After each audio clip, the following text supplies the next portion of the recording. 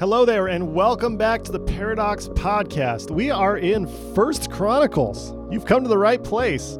And we just want to say thank you to our online donors that make sermon series on podcast in First Chronicles possible. I love that statement. Today's teaching is entitled David's Census, and it's about to get wild. Here we go. Let's dive right into 1 Chronicles chapter 21. Verse 1 reads, Satan stood up against Israel and incited David to count the people of Israel. Hold up. What? Are you kidding me?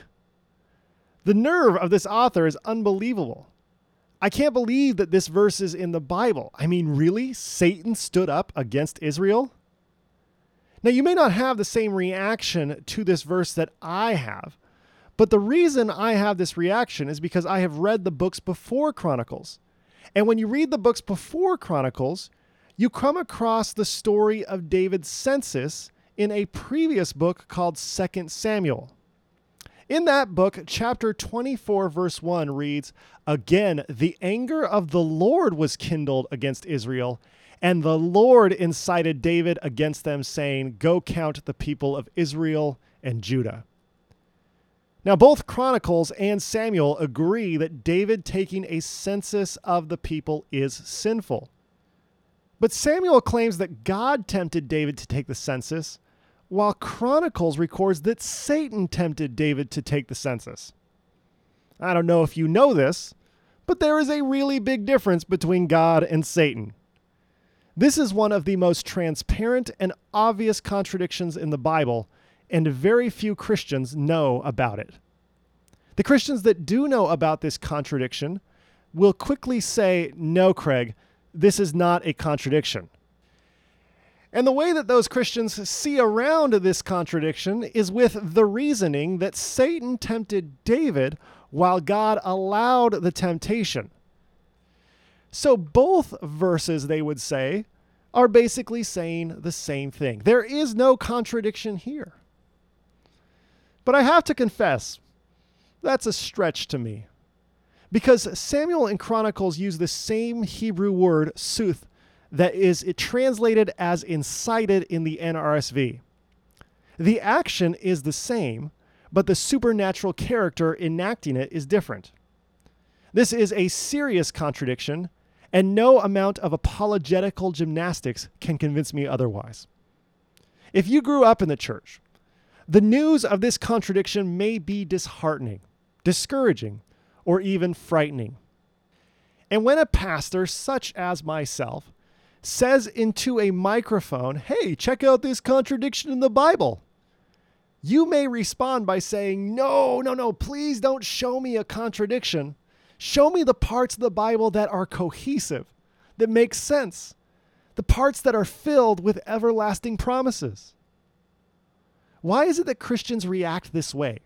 When someone points out a contradiction in the Bible, why do Christians respond with objections, indignation, and even fear? I want to use the contradiction of David's census to frame the rest of our discussion on this podcast. To look at this contradiction in greater detail, I will ask three questions. Why do Christians have such a hard time accepting biblical contradictions? How did the Bible end up with this census contradiction? And what can we learn, if anything, from the contradiction of David's census? So let's begin with the first question.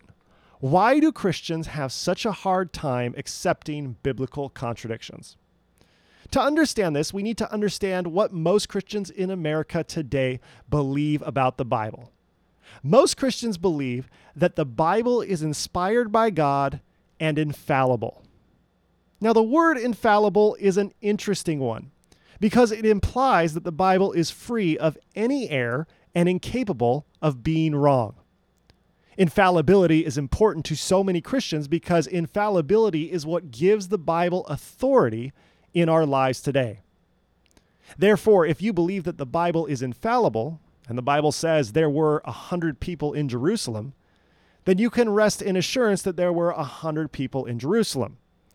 And if someone else who was at Jerusalem said, I actually counted and there were only 97 people in Jerusalem, then that person, that witness, would be directly challenging the Bible's authority. With infallibility, there is no room for rounding up, guesstimating, or giving a general picture of what happened. Instead, infallibility requires precise accuracy from the facts recorded in Scripture. This is why every contradiction in the Bible is a challenge to the claim that the Bible is infallible. The belief of scriptural infallibility is the reason why so many Christians respond with anxiety to biblical contradictions. So when we open 1 Chronicles 21 and compare it to 2 Samuel 24, Christians quickly transform into gymnasts to demonstrate how this contradiction isn't actually a contradiction. Because most Christians truly believe that if the Bible is proved to be a fallible book, then none of it can be trusted. None of it should be studied. None of it can be the Word of God, and none of it has authority. But is that really what the Bible was meant to be? Infallible? What if the Bible is fallible? Does that mean it's worthless and should not be studied?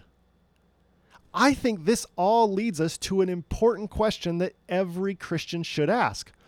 Where did the idea come from that the Bible needs to be infallible? Now, most Christians I know are very devout in their faith, but these Christians don't know the answer to that question. Up until a couple years ago, I didn't even know the answer to this question. And it's my full-time job to know the answer to questions like this. To understand where the doctrine of biblical infallibility came from, we need to go back to the beginning of the Christian tradition.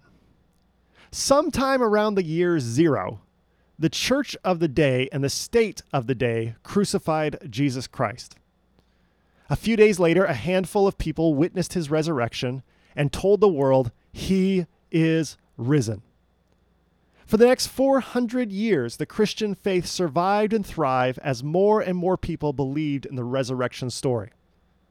But all of this belief existed without a Bible. The early Christians for 4 centuries practiced their faith without any scripture. Instead, all they had was the sacrament of the Eucharist, or communion, or the Lord's Supper. Think about this. For 400 years, Christians were asked by their friends and neighbors, do you really believe in resurrection? How do you know it's true? And those early Christians responded not by quoting a Bible verse, but instead by saying, because we have the bread and the wine, this is how I know that resurrection is real. For the first 400 years of the Christian tradition, nobody believed in the infallibility of the Bible because there wasn't a Bible to believe in. After the conversion of Constantine in the 4th century, the practice of Christianity transformed from a grassroots movement, meeting in caves with bread and cups, to an institutional behemoth with titles, authority, positions, and power. For the next 1,000 years, Christians were asked by their neighbors and friends, do you really believe in resurrection? How do you know it's true? And Christians would respond by saying, because the church weekly testifies to the risen Christ.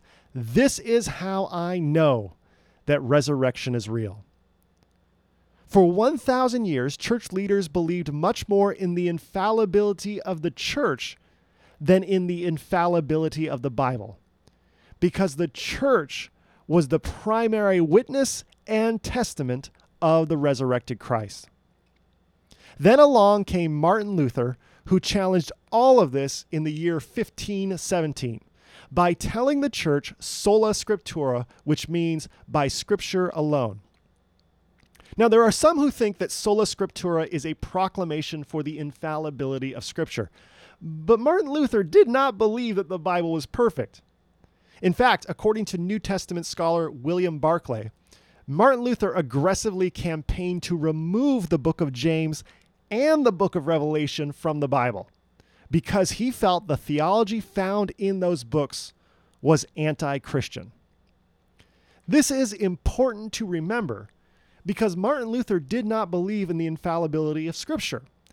He believed in the authority of Scripture, but not its infallibility. Infallibility would not show up for another 342 years when Charles Darwin published The Origin of the Species in 1859. With this book, Darwin challenged the Western world's central beliefs about the origin of human life. 14 years after that publishing, in 1873, a man named Charles Hodge at Princeton Theological Seminary declared that Darwin's scientific work was faulty.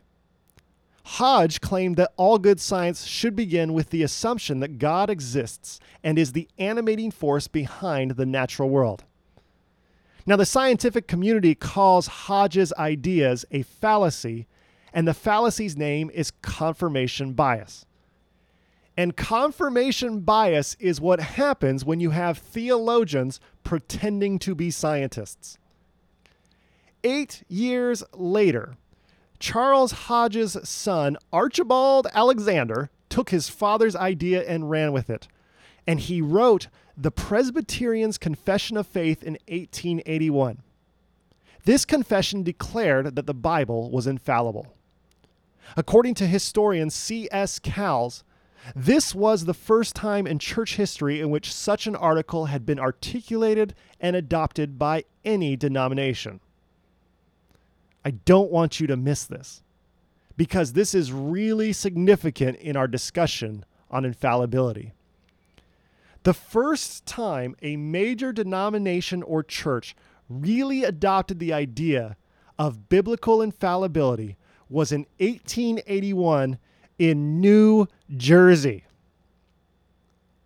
Now, this doctrine is not rooted deep within the biblical tradition. Rather, this doctrine grew out of a desperate response to the science that Darwin was challenging people with to grow. From Archibald Alexander Hodge, the idea of scriptural infallibility began to spread like wildfire. About 80 years later, the Catholic Church adopted an infallible stance during Vatican II with the following statement: Scripture must be acknowledged as teaching solidly, faithfully, and without error that truth which God wanted to put into sacred writings for the sake of salvation. In 1978, several evangelical leaders from prominent churches descended upon the city of Chicago to draft a shared statement of belief.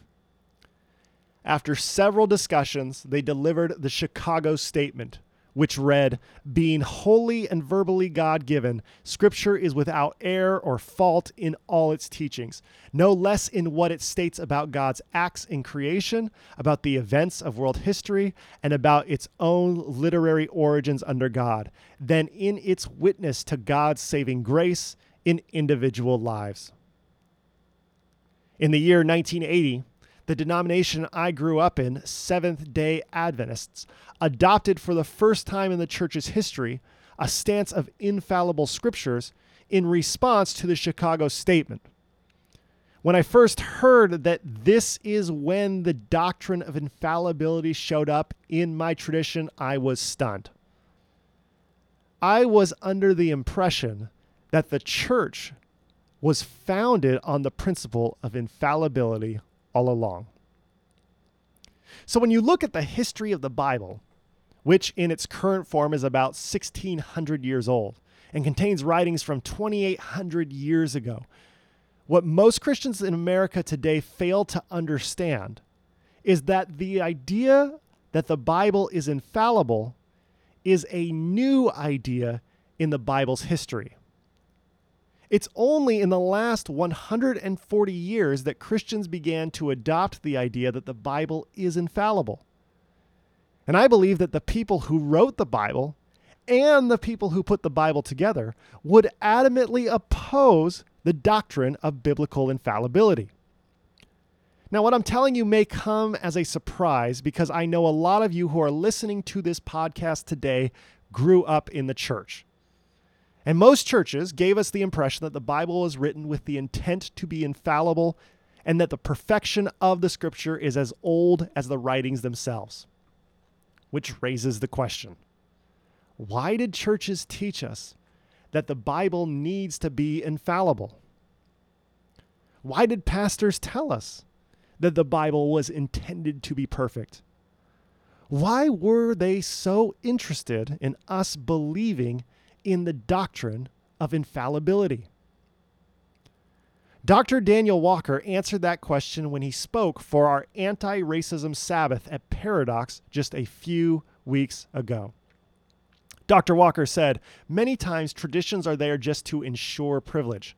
Why would one want to be acting as someone 5,000 years ago in 2020 unless the status that was guaranteed 5,000 years ago could continue to today, and thus someone would want that status now?"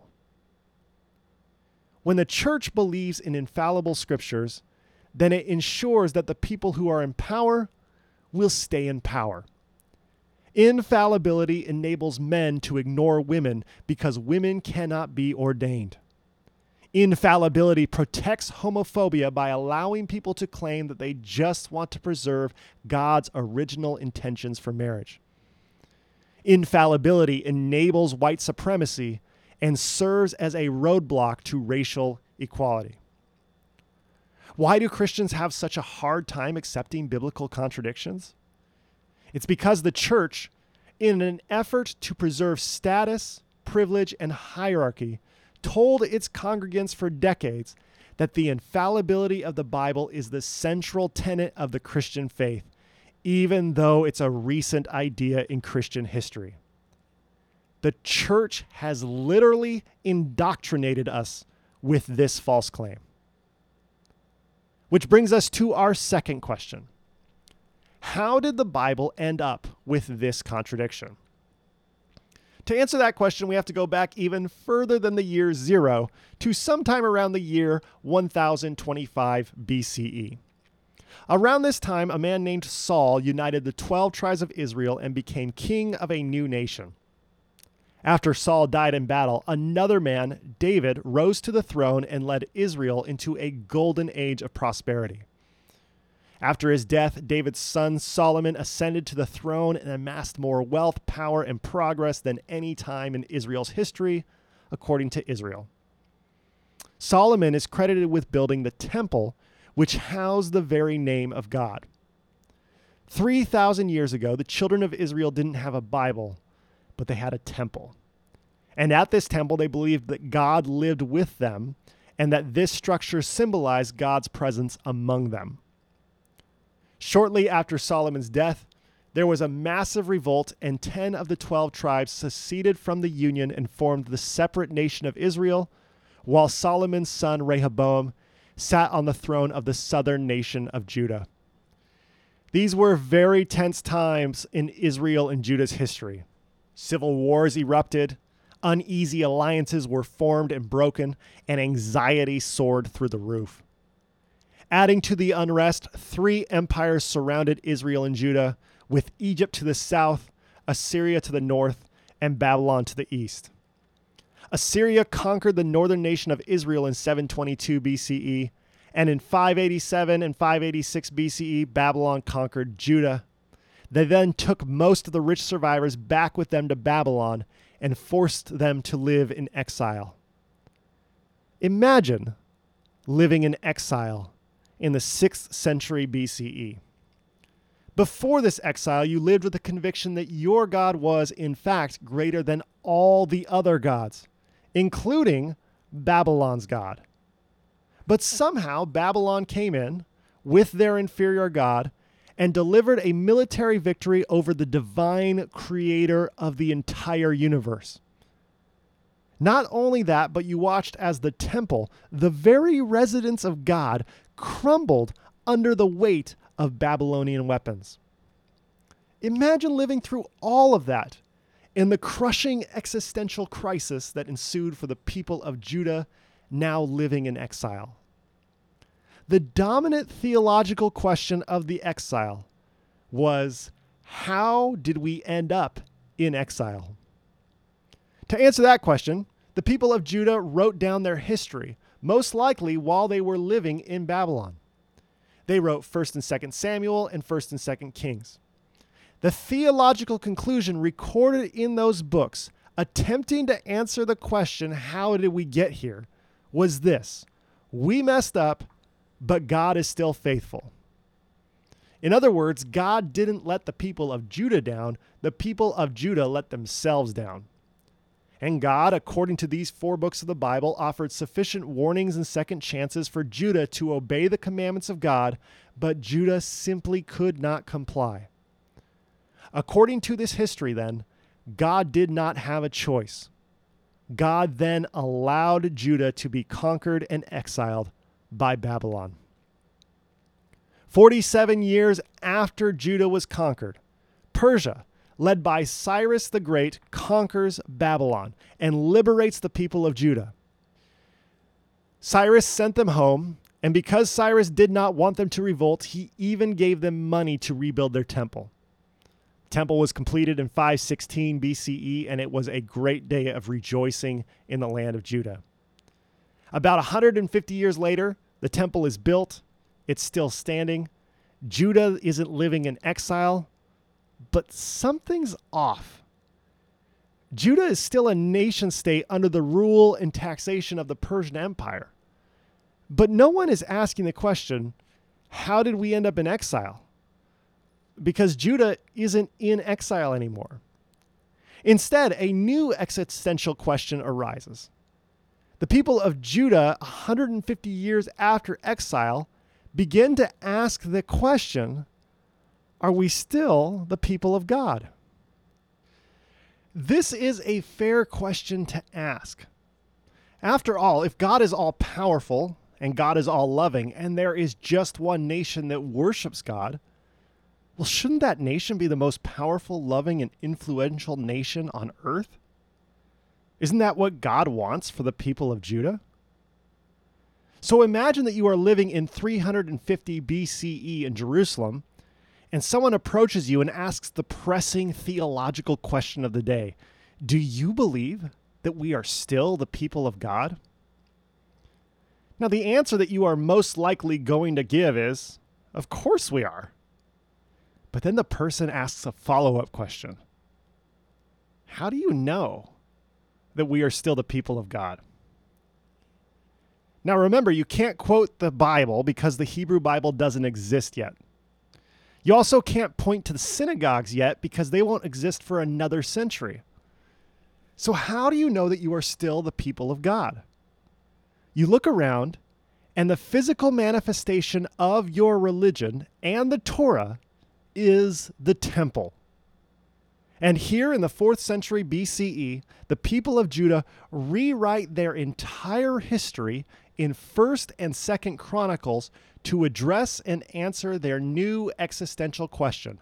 Are we still the people of God?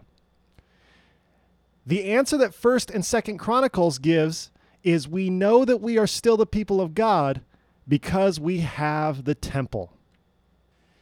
This is really crucial to understanding why we ended up with the census contradiction.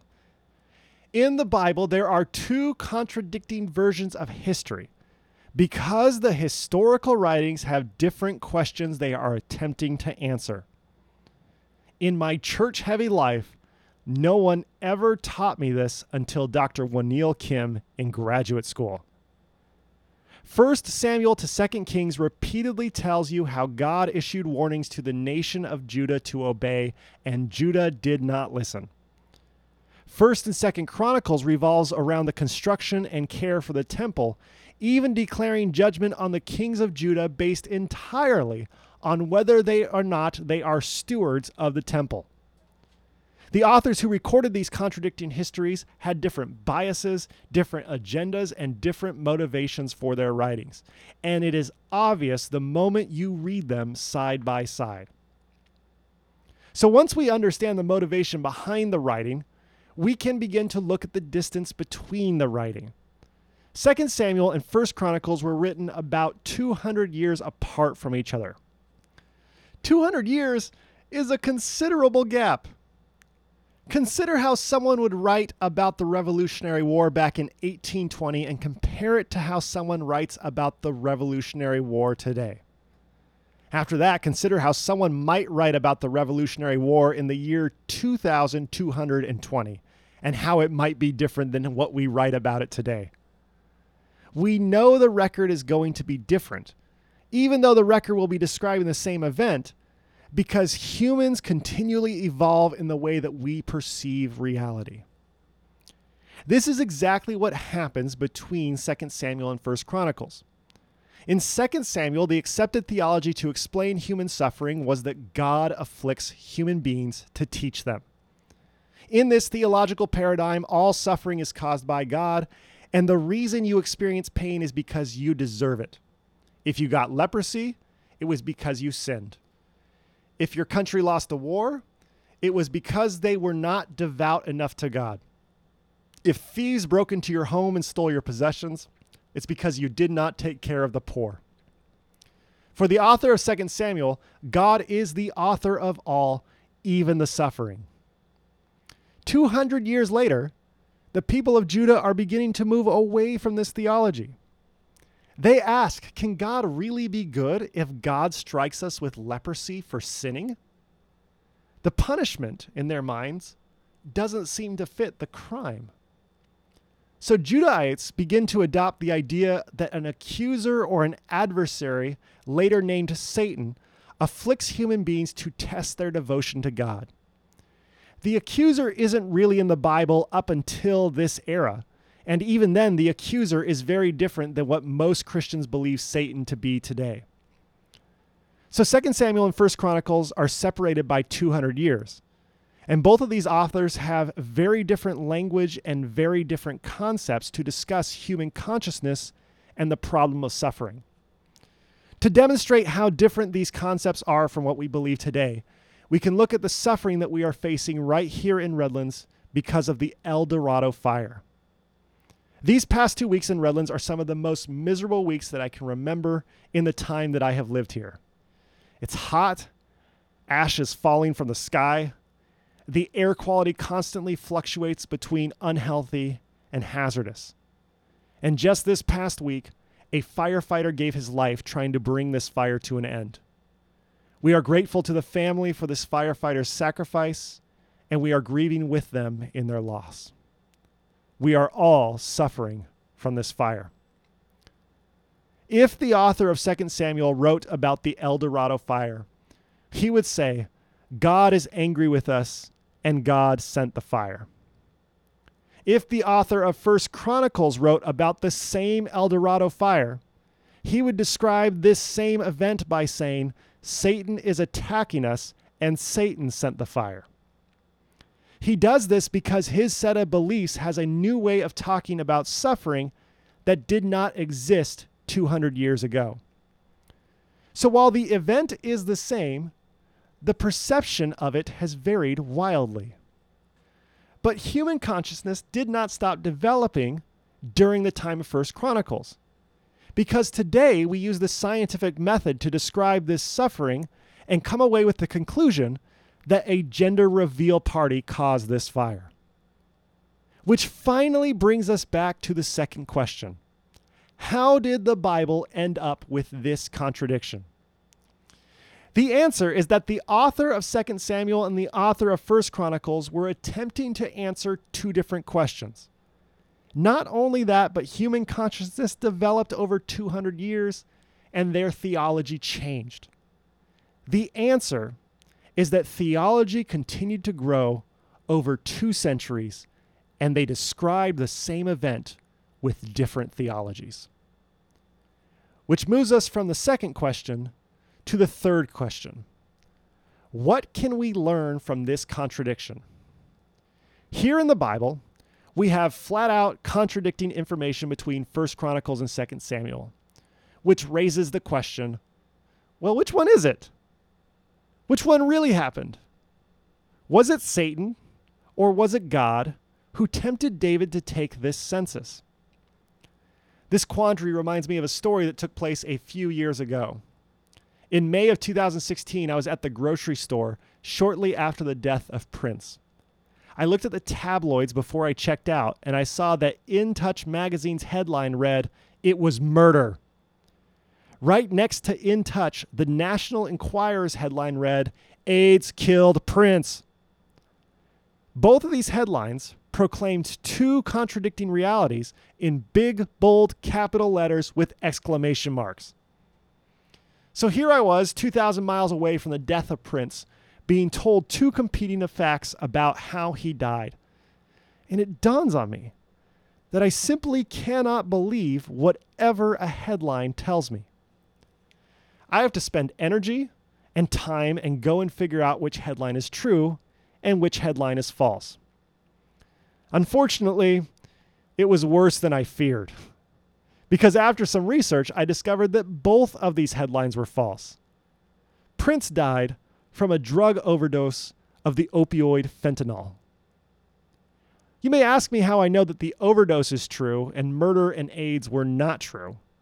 And the answer is because I have news sources that I trust as credible: the New York Times, ABC News, and Time Magazine. All three of these news sources reported that Prince died of a drug overdose from fentanyl and cited their sources. In other words, they corroborated each other. Additionally, I know that the National Enquirer and In Touch have a shady and consistent history of promoting conspiracy theories in an effort to sell more magazines. Any story or information from either of these publications is met by me with a healthy amount of skepticism because of my past experiences with them. Now, the news sources that I find to be credible are not perfect news sources, which is why I frequently cross-reference those stories to ensure the most accurate picture possible when determining what is real. Because I've learned, sometimes the hard way, that you can't believe everything you read. And to live in 2020 here in America, all of us need to develop a method to discern what news information is trustworthy. I would love it if the world would just tell me what is true, but the world isn't that accommodating. The journey of discovering what is true while sifting out what is false is called wisdom. The definition of wisdom is the quality of having experience, knowledge, and good judgment. With all of the information floating around in 2020, we need wisdom now more than ever. And for students of the Bible, the pursuit of wisdom is not a new endeavor. Biblical scholar Peter Enns, who has forgotten more about the Bible than I currently know right now, wrote a book last year entitled How the Bible Actually Works. In this book, he argues that the Bible's primary purpose is not to ensure that we get to an afterlife. It's not to instruct us what beliefs are correct. It's not even to tell us what is true. Instead, he states that the Bible's central purpose is to lead us toward wisdom. He writes, "Shepherding us towards wisdom, kicking and screaming if need be, that is the Bible's purpose. The Bible becomes a confusing mess when we expect it to fulfill some other purpose, like functioning as an owner's manual for faith. But when we allow the Bible to determine our expectations for the Bible, we see that intending to gain wisdom is our proper spiritual posture toward the Bible." Peter Enns then goes on to point out several contradictions in the Bible and frames each of them as invitations for the reader to thoughtfully analyze the text and come away with greater wisdom. According to Enns, wisdom is why the writers wrote the Bible. Wisdom is why the councils canonized the Bible. And wisdom is why we read the Bible today. Here in the year 2020, we are living in an era with a massive amount of information. While the access to this information is good, the flip side of that blessing is an avalanche of misinformation, falsehoods, and lies. I am recording this podcast today to remind every student of the Bible, both you and me, that we are called to be people of wisdom. I say this reminder fully aware of how the church has contributed to the problem of rampant misinformation today. Throughout history, The empire of the church implored her congregants to just believe everything they were told or everything they read and never question it. The church consistently steered people away from wisdom and toward biblical infallibility. The church pushed top-down authority from elevated pulpits rather than giving us the tools that we need to seek wisdom in contradictions. The church deserves a large portion of the blame for the flood of misinformation we are enduring in the Western world. We are called to be people of wisdom. People of wisdom have a responsibility.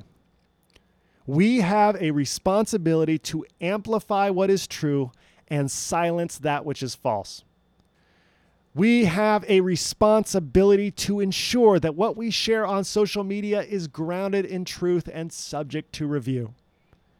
We have a responsibility when we hear rumors about a friend, family member, colleague, or acquaintance to hold that information and stay silent until we verify that that information is true. We have a responsibility to happily hand over our sources when we share information so that others can hold our words accountable. Here in the year 2020, with a vast ocean of news sources, social media algorithms, and unverified articles, we must return to this calling of wisdom right now more than ever. With that calling, let's go back to the contradiction of David's census, but this time with a posture of seeking wisdom. When I read these contradictions, how did you react? Were you defensive? Did you feel scared? Was there a moment of vindication because you felt that the Bible was finally being exposed? I must tell you that I have felt all of these things at some point in my life. But after sitting with the Bible for years, I have learned to love the contradictions because they are invitations to wisdom. I'm going to share with you what I believe happened all those years ago when David took that census. I want to share with you my personal views, not because I want you to believe the same things as me, but to invite you into the contradiction. Maybe after hearing my thoughts on this contradiction, you can sit with these opposing texts and ask yourself the question, what can I learn from these conflicting ideas? What I believe about David's census is that neither of these verses are factually true. 1 Chronicles is wrong, and 2 Samuel is wrong. I don't believe God tempted David, and I don't believe that Satan tempted David. Instead, I believe that David was tempted by David's own ego. He wanted to take a census to obtain a metric to quantify his military might. These numbers were driven by vanity, and David wanted to measure the power of his military. David went through with the census. It was clearly a bad decision, and he had to live with the consequences. God should not be blamed for David's sin. Satan should not be blamed for David's sin. David should be blamed for David's own sin. So I believe that both of these verses are historically wrong. But I do not believe that both of these verses are worthless. Because when we hold these contradictions together, they reveal wisdom about what it means to be human. The ego is what causes David to sin in this story. And so often we can tell stories about how our own pride got in the way. We can tell the stories about how we became too arrogant for our own good, or about how we were selfish and it ruined our relationships. And while these stories are necessary, we also have to remember that the ego is not always bad. The ego is what keeps us alive. The ego drives us to eat food. It compels us to stand up for ourselves when we are bullied. And the ego refuses to accept the status quo as the best that the world can offer. The ego has the audacity to believe that we can actually make a difference in the world. Which means that the ego is, at times, our greatest enemy, and at other times, our greatest friend. The ego is a blessing and also a curse. In other words, the ego can take the form of Satan and also the form of God. We make bad decisions with the worst intentions, and we also make bad decisions with the best intentions. These stories held together speak to the heart of the human condition and remind us of how we need to be aware of the temptations of our ego. When we can be aware of our own ego and how the ego can betray us both by masquerading as God and the devil, then we are being led into greater wisdom. Our third question during this teaching is, what can we learn from this contradiction? This contradiction has taught me that we are often tempted to blame supernatural forces for our failures, but we are the ones who make the mistakes. Blaming is often used as a way to protect our fragile egos from admitting our wrongdoings. And when we protect our ego, we refuse to learn from our mistakes, and we stunt any potential growth in wisdom. Instead, I have learned that my failures and shortcomings are often my greatest teachers, and I can only grow in wisdom when I accept my failures as teachers.